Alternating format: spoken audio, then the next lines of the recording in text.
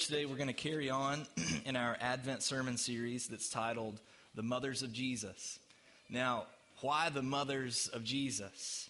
Because in the opening of the Gospel of Matthew, which, by the way, are the very first words of the New Testament, before Matthew even tells the story of Jesus' birth, he gives a long genealogy that shows how the seed of the gospel that was promised all the way back to Abraham passed from him, from one generation to the next, all the way up to the birth of Jesus Christ. And in that genealogy, Matthew surprisingly includes 5 women: Tamar, Rahab, Ruth, Bathsheba, and Mary.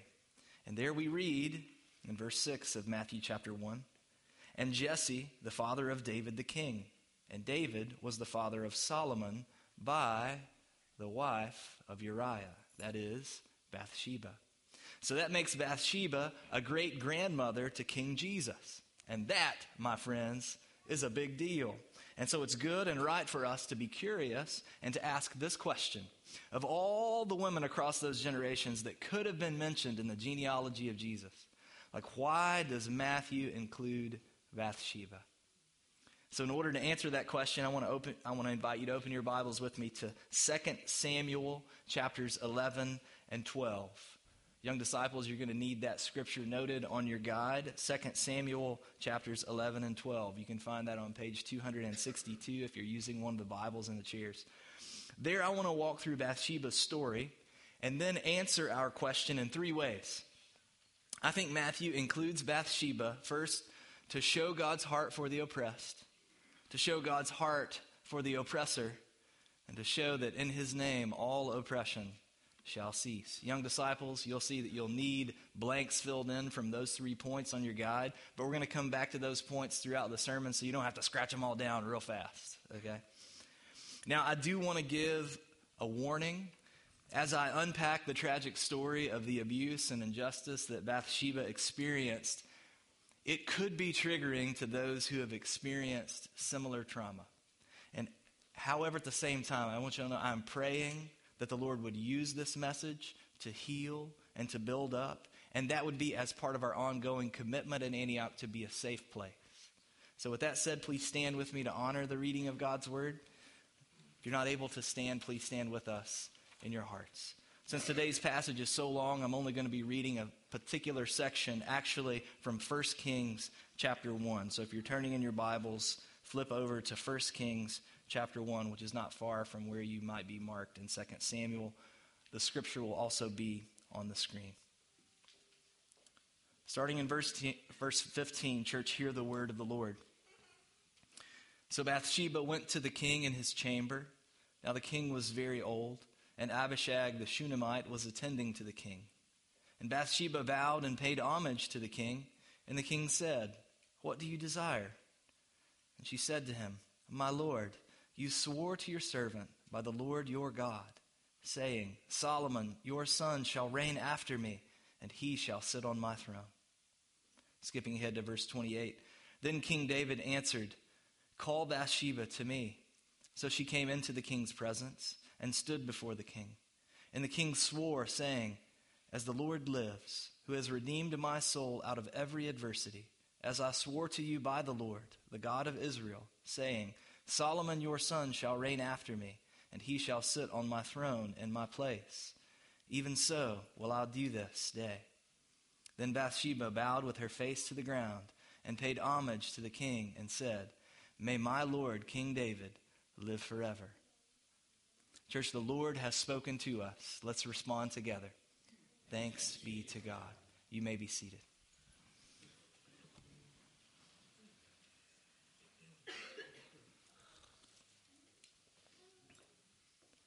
Now, one of my favorite things to do around this time of year is to give people a little test to see how well they know the Christmas story.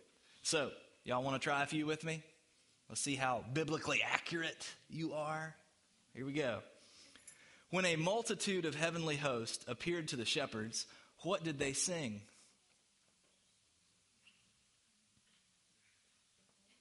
Anybody? Hark the herald angels sing.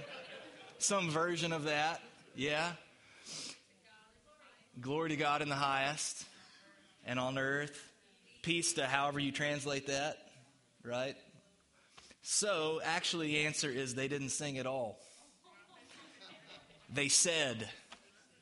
They didn't sing, they said. You can read it for yourself. I ain't lying to you. All right, second, you're 0 for 1. What did the innkeeper tell Mary and Joseph? There's no room in the inn. Sorry. Actually, the Bible doesn't even mention an innkeeper. It just says there was no room in the inn. Y'all assuming there's an innkeeper there saying things because of all those Christmas things that you've been to over the years. Okay, so you're 0 for 2. Third, did Jesus cry when he was born? Yes, doesn't mention it. Does anybody want to quote the song that actually talks about this? No crying he makes, away in a manger, right?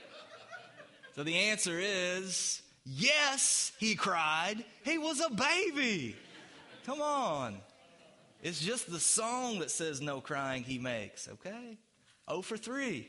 All right. How many wise men came to see Jesus? 3. The Bible doesn't say. It actually only says that they brought 3 gifts. So we just assume there's 3 dudes. But you actually don't know how many there are. Mind blown, okay? 0 for 4. How old was Jesus when the wise men came to visit him? 0, 2. Okay, some of y'all may get 1 out of this mix. He was around 2 years old. All right, so it wasn't like the nativity where it's all the animals and the shepherds and the wise men all there at the same time, okay? It's spread out is different. Okay, this is a lot of fun. I can go on with this all day long. But the point is, we often relate to the Christmas story on the basis of stereotypes instead of what the Bible actually says or doesn't say. Y'all know what I mean by stereotype? Let me define it for us. A stereotype is an oversimplified and inaccurate perception of a person or thing. Y'all want a good example of a stereotype? How about we devote an entire sermon to one? All right? For stereotypes, see Exhibit A, Bathsheba. Actually, I can't put up an artistic rendering of her because they're almost all built on our inaccurate perception of her. What exactly is that perception? Well, Bathsheba has often been viewed throughout history as a naked seductress who caused the beloved King David to fall into sin. And thus she's often been used as an example of how women cause men to lust, and as justification for Christian men viewing all women with suspicion and distrust. To prove my point, let me just ask this. Would you name your daughter Bathsheba? Probably not. Why? Because of the baggage of that stereotype. And what's so sad about that is that it basically continues the injustice to a woman who should actually be one of the most appreciated persons in all the Bible. And let's walk through her story together and you'll see what I mean. It begins in the middle of the book of 2 Samuel, where the author has been writing about the rise of King David. And he's not only shown conquering the enemies of Israel, but building up a great city called Jerusalem. But God has just promised that his rule, David's rule, will never end because a messianic king will come from his descendants. Y'all, David's got it all. He's like young and ruddy. He's like got this tender heart, like he can make music and poetry. And at the same time, he's like this really awesome warrior who leads people into battle and takes down people like Goliath. Like he's got it all. Like no ancient author in the middle of 2 Samuel is going to interrupt this story with something that reflects poorly on David, let alone makes him out to be a monster. But God doesn't tell people stories just in order to give us an example to follow. He tells people stories honestly in the scriptures because he's pointing us to our need for a Savior. So we read at the beginning of chapter 11, in the spring of the year, the time when kings go out to battle, David sent Joab and his servants with him and all Israel. and they ravaged the Ammonites and besieged Rabbah. But David remained at Jerusalem. It happened late one afternoon when David arose from his couch and was walking on the roof of the king's house, that he saw from the roof a woman bathing, and the woman was very beautiful. And David sent and inquired about the woman. And one said, "Is not this Bathsheba, the daughter of Eliam, the wife of Uriah the Hittite?" So David sent messengers and took her, and she came to him, and he lay with her. Now she had been purifying herself from her uncleanness. Then she returned to her house, and the woman conceived, and she sent and told David, "I am pregnant." Now, let's get at the stereotype the same way that we did with the Christmas story, with a series of questions. First question, was David supposed to be in Jerusalem? No. He was supposed to be leading the army of Israel in battle as they ravaged their enemies. Keep that word in mind. This is what God had raised him up and blessed him to do. But instead, while his soldiers were killing and being killed, David was just killing time. All right, question number 2. Was Bathsheba bathing on the roof? No. The author states twice that David was on his roof, not her on her roof. She was likely in a private courtyard that was only visible from the palace roof. Y'all, back in that day, there was no indoor plumbing, okay? So if you're going to wash yourself thoroughly, you're probably going to go outside. And it's not her being the exhibitionist at all. It's David being a pervert. Question 3. Was Bathsheba trying to seduce David? No. The author writes that she was purifying herself from her uncleanness. That is, she was washing herself following her menstrual cycle. And this was required by the Old Testament law, which means she, unlike David in the scene, was fulfilling what the Lord required of her. Next question. Was Bathsheba the cause of David's lust? Answer is no. The author acknowledges that she was very beautiful. But feminine beauty is not inherently evil, and it can even be appreciated in a godly way. And so since humanity's fall into sin, unrestrained nudity is an indignity to the human body. This is why that God dignifies Adam and Eve by clothing them. You remember that in Genesis 3? This is also why Paul uses the analogy of unpresentable parts of the body that are treated with greater modesty. Here, David should have honored Bathsheba by diverting his eyes and his imagination. But instead, in the Hebrew, we get the sense that his glance, became a gaze. You see, Bathsheba was not the cause of David's lust. It was his own sinful heart. Last question here. Was Bathsheba complicit in David's sin? It's a hard question. The answer is no. The author, who shows us just how insanely honest that he is about sin, gives no indication that Bathsheba threw herself into the king's arms. It's actually just the opposite. He writes, David sent messengers and took her.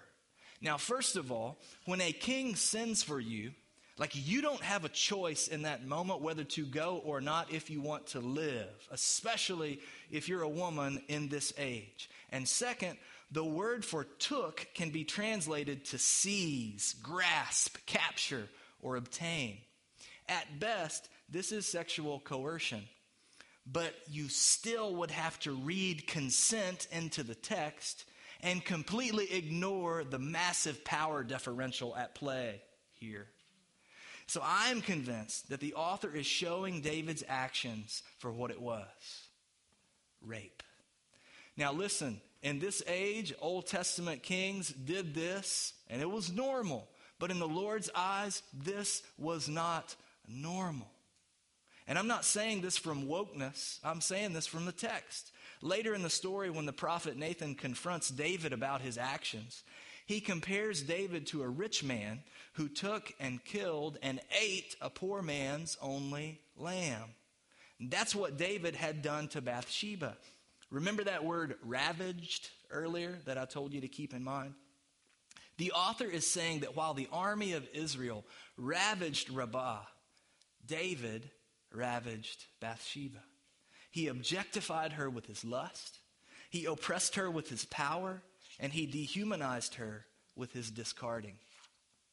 Now, there is a common pattern of shame that almost always follows crimes like this. And it's not described here because the author is summarizing the story, but it does come out just a couple chapters later. In chapter 13 of 2 Samuel, one of David's sons, Amnon, falls in love with his sister Tamar. And there we read this, that Amnon took hold of Tamar and said to her, "Come, lie with me, my sister." And she answered him, "No, my brother, do not violate me, for such a thing is not done in Israel. Do not do this outrageous thing. As for me, where could I carry my shame?" Then Amnon hated her after he had done this act with very great hatred, so that the hatred with which he hated her was greater than the love with which he had loved her. And Amnon said to her, "Get up, go." But she said to him, "No, my brother, for this wrong in sending me away is greater than the other that you did to me." Now, I'm not saying that this is a one-to-one situation back with chapter 11 and David and Bathsheba, but you do get a sense of the parallel here. Whether or not David hated Bathsheba, we don't know, but he did send her away. And this shameful discarding of Bathsheba, even when he finds out that she is pregnant with his child, y'all, it tosses her like a filthy rag. It treats her less than human. It only continues the ravaging. But that's not all. In so doing, David's also ravaging someone else. Who? Uriah, Bathsheba's husband. Young disciples, you'll need to write down Uriah for one of your blanks on your guide as Bathsheba's husband. Remember, y'all, David had inquired about this woman. He knew exactly who she was. And listen to this. Uriah wasn't just some random dude. He was one of David's mighty men. You remember David's mighty men if you've read back through the Old Testament? This is the band of brothers who bought David's rise to power with their blood. That means Uriah was one of David's best friends. And this is where he enters the story. The summary here is that David seeks to cover up his sin by bringing Uriah back home from the front, and then repeatedly coercing him, there's that word again, into going and sleeping with his wife, which, by the way, if Uriah did that, it would force Bathsheba to participate in the deceit, only adding to the untold trauma that she's already carrying. And so David assumes Uriah will behave like he behaved, disregarding what the Lord requires and satisfying himself. And you know why David assumes that will work? Because Uriah is a Hittite. That is a Gentile who was probably a Jewish proselyte. And so when David asks Uriah why he refuses to go home, because he consistently does, here's what Uriah says. "The ark and Israel and Judah dwell in booths, and my lord Joab and the servants of my lord are camping in the open field. Shall I then go to my house to eat and drink and to lie with my wife? As you live and as your soul lives, I will not do this thing." Now see, the ark is the covenant symbol of God's Old Testament people. And so that shows that Uriah's primary concern is with the Lord and with his people, not with himself, unlike David. And so that means the Hittite is being more Hebrew than the Hebrew. And even as the Hebrew king, his friend devours him and his wife. And that becomes all the more clear in verse 14. In the morning, David wrote a letter to Joab and sent it by the hand of Uriah. In the letter he wrote, "Set Uriah in the forefront of the hardest fighting. and then draw back from him that he may be struck down and die. And as Joab was besieging the city, he assigned Uriah to the place where he knew there were valiant men. And the men of the city came out and fought with Joab, and some of the servants of David among the people fell. And Uriah the Hittite also died. So Bathsheba must carry her own secret shame. Uriah must carry his own death warrant. This is the murder of an innocent man. And don't miss that it also cost the lives of other soldiers. And don't miss that it also put Joab in the position of obeying his conscience or obeying the king. And taking the blame for a foolish military strategy that got people killed. You'll see David's shameful discarding of Uriah, especially when he treats his death just like the happenstance of war. It tosses him like a filthy rag, treats him less than human. It only continues the ravaging. Look at verse 26. When the wife of Uriah heard that Uriah, her husband, was dead, she lamented over her husband. And when the mourning was over, David sent and brought her to his house, and she became his wife and bore him a son. But the thing that David had done displeased the Lord. Now, those who take the position that Bathsheba was the seductress will often say at this point that she finally got what she wanted, to have the king and to be the queen. But if that was the case, why would the author show her lamenting and mourning over her husband? And also, wouldn't he say that what David and Bathsheba had done displeased the Lord? But he doesn't. Because like David has brought nothing but grief and death into this righteous couple's life, even as he takes Bathsheba for a wife and her child as a son. Now, if we had more time, I would unpack the rest of the story in chapter 12, but we preached a sermon about that a few years back, so if you want to explore that, you certainly can get on our website and do so. But let me summarize it. In short, God sends the prophet Nathan to confront David about his sin. David admits his sin and repents. And God does not have him executed as the law calls for. But he does describe the consequences that David will face for the rest of his life, starting with the death of his son. Then David fasts and pleads for the life of the child. The child dies. David rises and worships the Lord. And then next we read this in verse 24. Then David comforted his wife Bathsheba and went into her and lay with her. And she bore a son, and he called his name Solomon. Young disciples, you'll need to write down that name, Solomon, though he has another name that you'll see here in just a second. And the Lord loved him and sent a message by Nathan the prophet. So he called his name Jedediah because of the Lord. And they lived happily ever after. No way.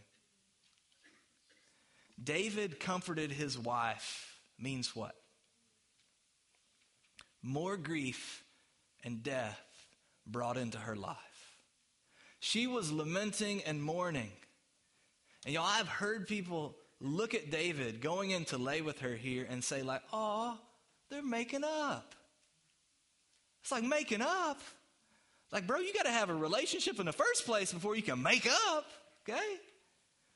Listen, this is the man who objectified her, oppressed her, dehumanized her, discarded her, and ravaged her life by disclaiming her child, murdering her husband, silencing her story, and now she is forced to marry and then birth and then raise and then lose the child of the man who did all that to her?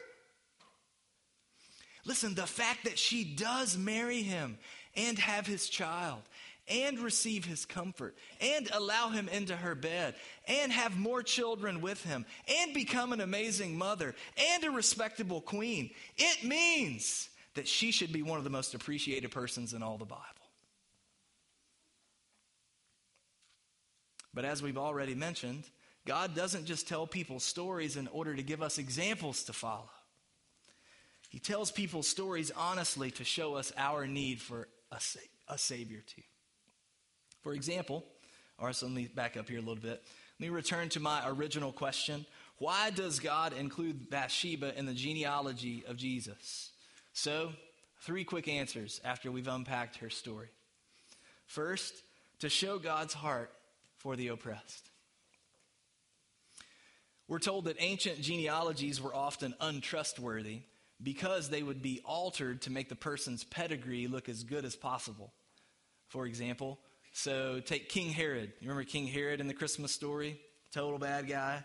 King Herod, historians are uncertain of King Herod's ancestry because of how much he Instagrammed it, like how much it was changed in order to make him look good. And we might be tempted here to think the same about Jesus because he is tied as a direct descendant to David, who is considered the greatest king in the history of Israel. But the inclusion of Bathsheba shows that this genealogy, it's not Instagrammed. It's not doctored up to make anybody look better, okay? Jesus doesn't come associated only with those of noble birth and flawless past. In fact, did you notice that the genealogy actually didn't say Bathsheba? Like her name is not specifically in there. What does it say instead of Bathsheba? The wife of Uriah. Why? Why would it say that instead of Bathsheba? Like, is it just too shameful to even say Bathsheba? It'd be too embarrassing? No. It says the wife of Uriah, I think, because in one phrase it includes both her story and Uriah's story. And in the coming of Jesus Christ, you see God's heart for the oppressed, like Bathsheba and Uriah, both the abused woman and the murdered man. Listen, it's a picture of all humanity and God's heart for those who have been oppressed. Now, if y'all remember, at the beginning of Jesus' ministry, he reads this from the prophet Isaiah. He stands up in the synagogue. This is what he reads. It says, "The Spirit of the Lord is upon me, because he has anointed me to preach good news to the poor. He has sent me to proclaim liberty to the captives and recovering of sight to the blind, to set at liberty those who are oppressed, and to proclaim the year of the Lord's favor." Then Jesus straight up sits down and says, "Today this scripture has been fulfilled in your hearing." Like, Bathsheba, she didn't need to kill David in his sleep in order to avenge herself or her husband. Why? Because she could look to the God who put all her tears in a bottle, Psalm 56:8, and to his Savior who would come to set at liberty those who are oppressed. The second reason why I think Matthew includes Bathsheba is to show God's heart for the oppressor. Without the wife of Uriah there in the genealogy, you get people reading it and saying, wow, and Christianity must be about being a really good religious person like Abraham and David. But include the wife of Uriah, and you know what it shows? That even the best people like David are actually capable of being monsters who need a Savior too.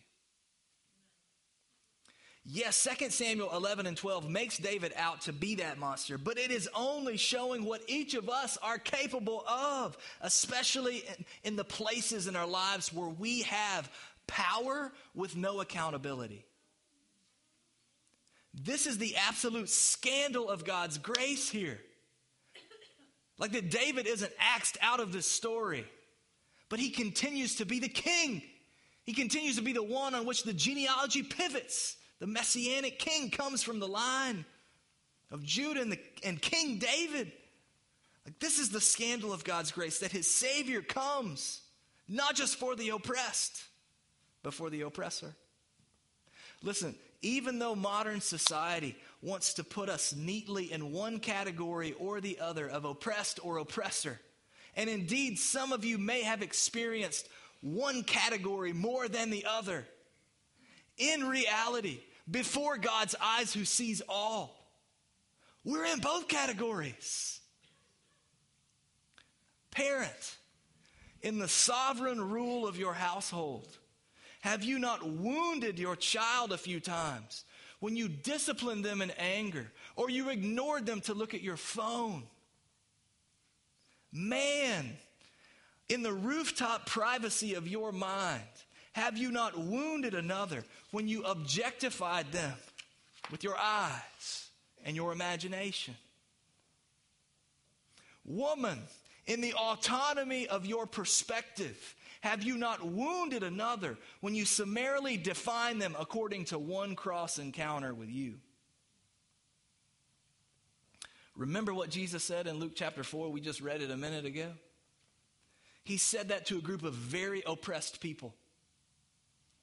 Here's how they responded.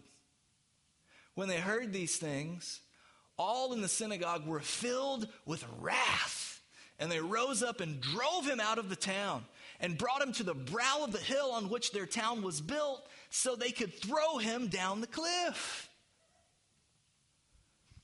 Here we are. Hurt people hurt people. That's what we are because of sin, stirred up by Satan in the mix. And so aren't you glad to see God's heart, not just for the oppressed, but for the oppressor? That somebody here today who has wounded another could be restored. This week, as crazy as it was, I don't know if y'all heard this story, but Johnny Hunt, a former SBC leader, who it came out like a year ago that he had sexually abused someone, and he denied it at first and then turned around and finally admitted it and was removed from his positions in ministry.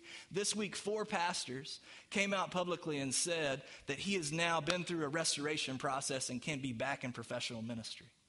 And I look at that and I go, you know what? Johnny Hunt can straight up be restored to Jesus because of the gospel, as scandalous as that is. But dude, he don't need to be put back in a professional ministry position, especially after 1 year.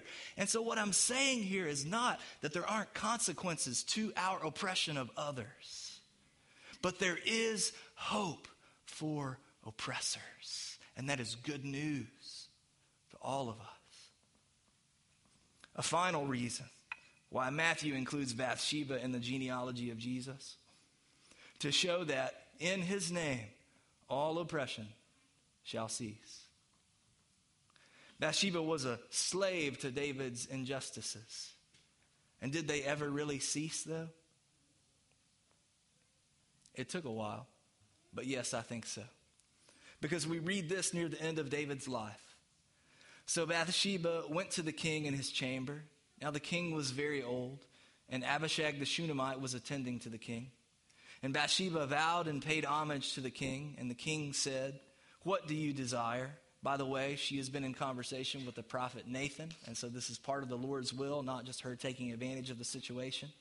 She said to him, "My Lord, you swore to me, your servant, by the Lord your God, saying, 'Solomon your son shall reign after me, and he shall sit on my throne.'" She reminds him of this. Maybe this was something that he had promised to her along the way as part of his repentance and recognition of what he had done and seeking restoration with her. Verse 28, after David has considered this, then King David answered, "Call Bathsheba to me." And so she came into the king's presence and stood before the king. And the king swore, saying, "As the Lord lives, who has redeemed my soul out of every adversity, as I swore to you by the Lord, the God of Israel, saying, 'Solomon your son shall reign after me, and he shall sit on my throne in my place. Even so will I do this day.'" Then Bathsheba bowed with her face to the ground and paid homage to the king and said her last recorded words that we know of in the scriptures, "May my Lord King David live forever." So how was it that Solomon, the wisest king in Israel's history, became king? Because of Bathsheba.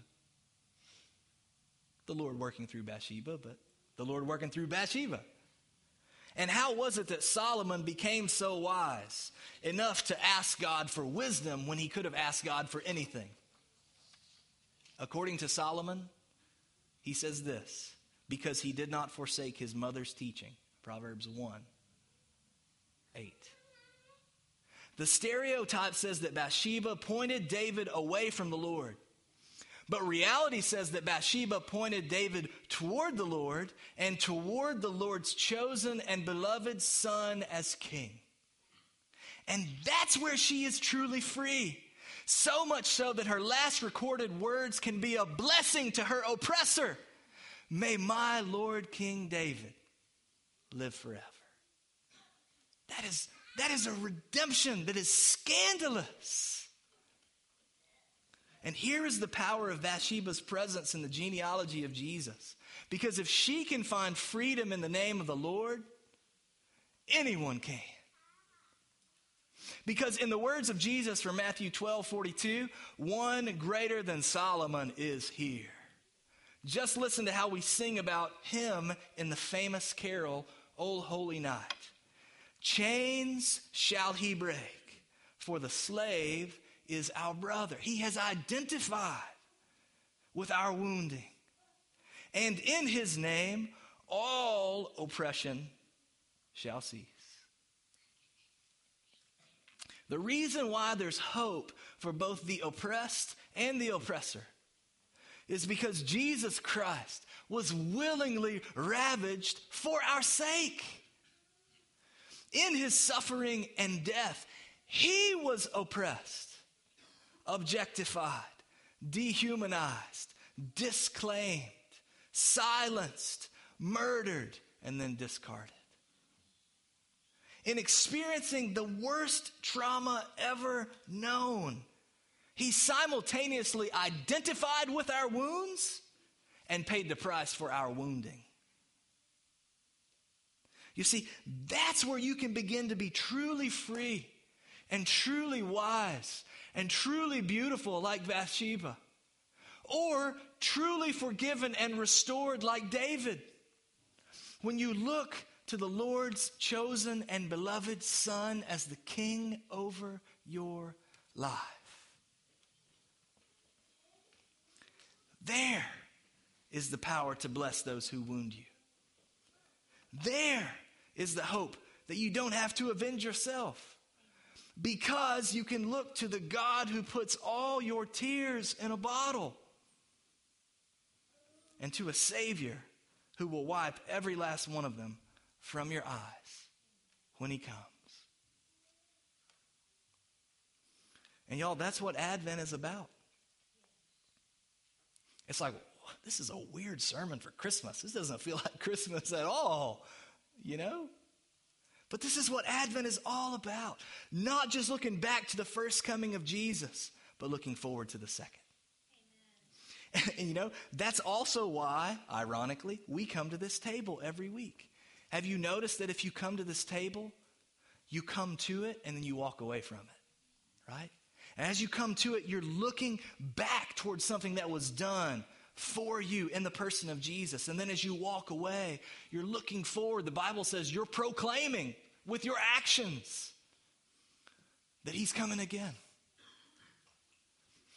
So on the night that Jesus was betrayed, we remember that he took bread, and after blessing it, he broke it. And he said, "This is my body, broken for you. Injustice, oppression, abuse, taken for you. Gladly. Gladly. Eat this in remembrance of that, in remembrance of me. Not shamefully, because I love you. I invite you to come." Likewise, he took a cup of wine, and after blessing it, he gave it to his disciples.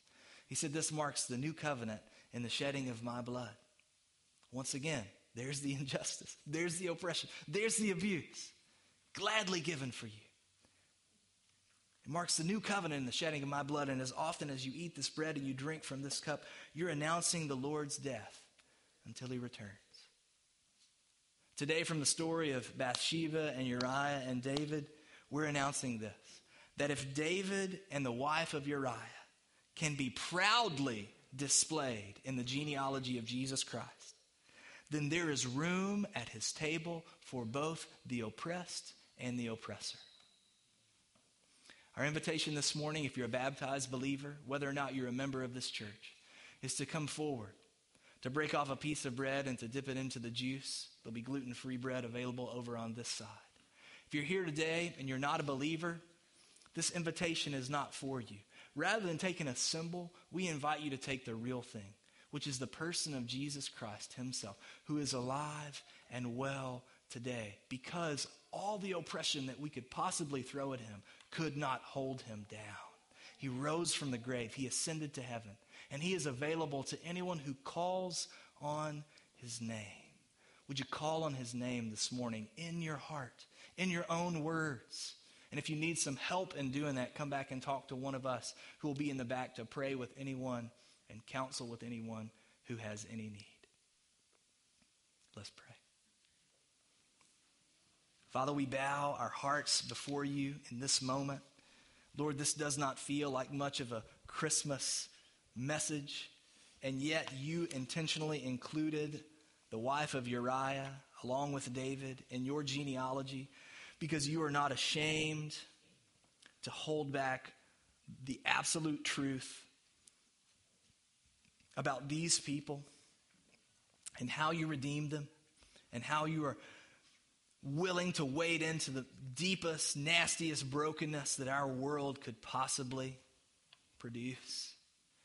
And you do that because we need a Savior just as much as they did. And so, Lord, in this moment where we're encountering Advent, we're looking back to your first coming, we're looking forward to your next coming, and as we do that in the table, Lord, may people come sensing your welcome, sensing the scandal of your grace and taking hold of it. May those who have been wounded by others, whether this week or throughout their lives, would come as they limp, looking to you as the one who carries all their tears in a bottle, longs to wipe them all away one day. And those who are here today, knowing that they have done harm, whether this past week or sometime in their life, wondering, can they come to you? Let them not come on the basis of their own merit, but come on the basis of what Christ has done for them, that they may be forgiven and restored. Lord, have your way in this moment, we pray. In Jesus' name, amen.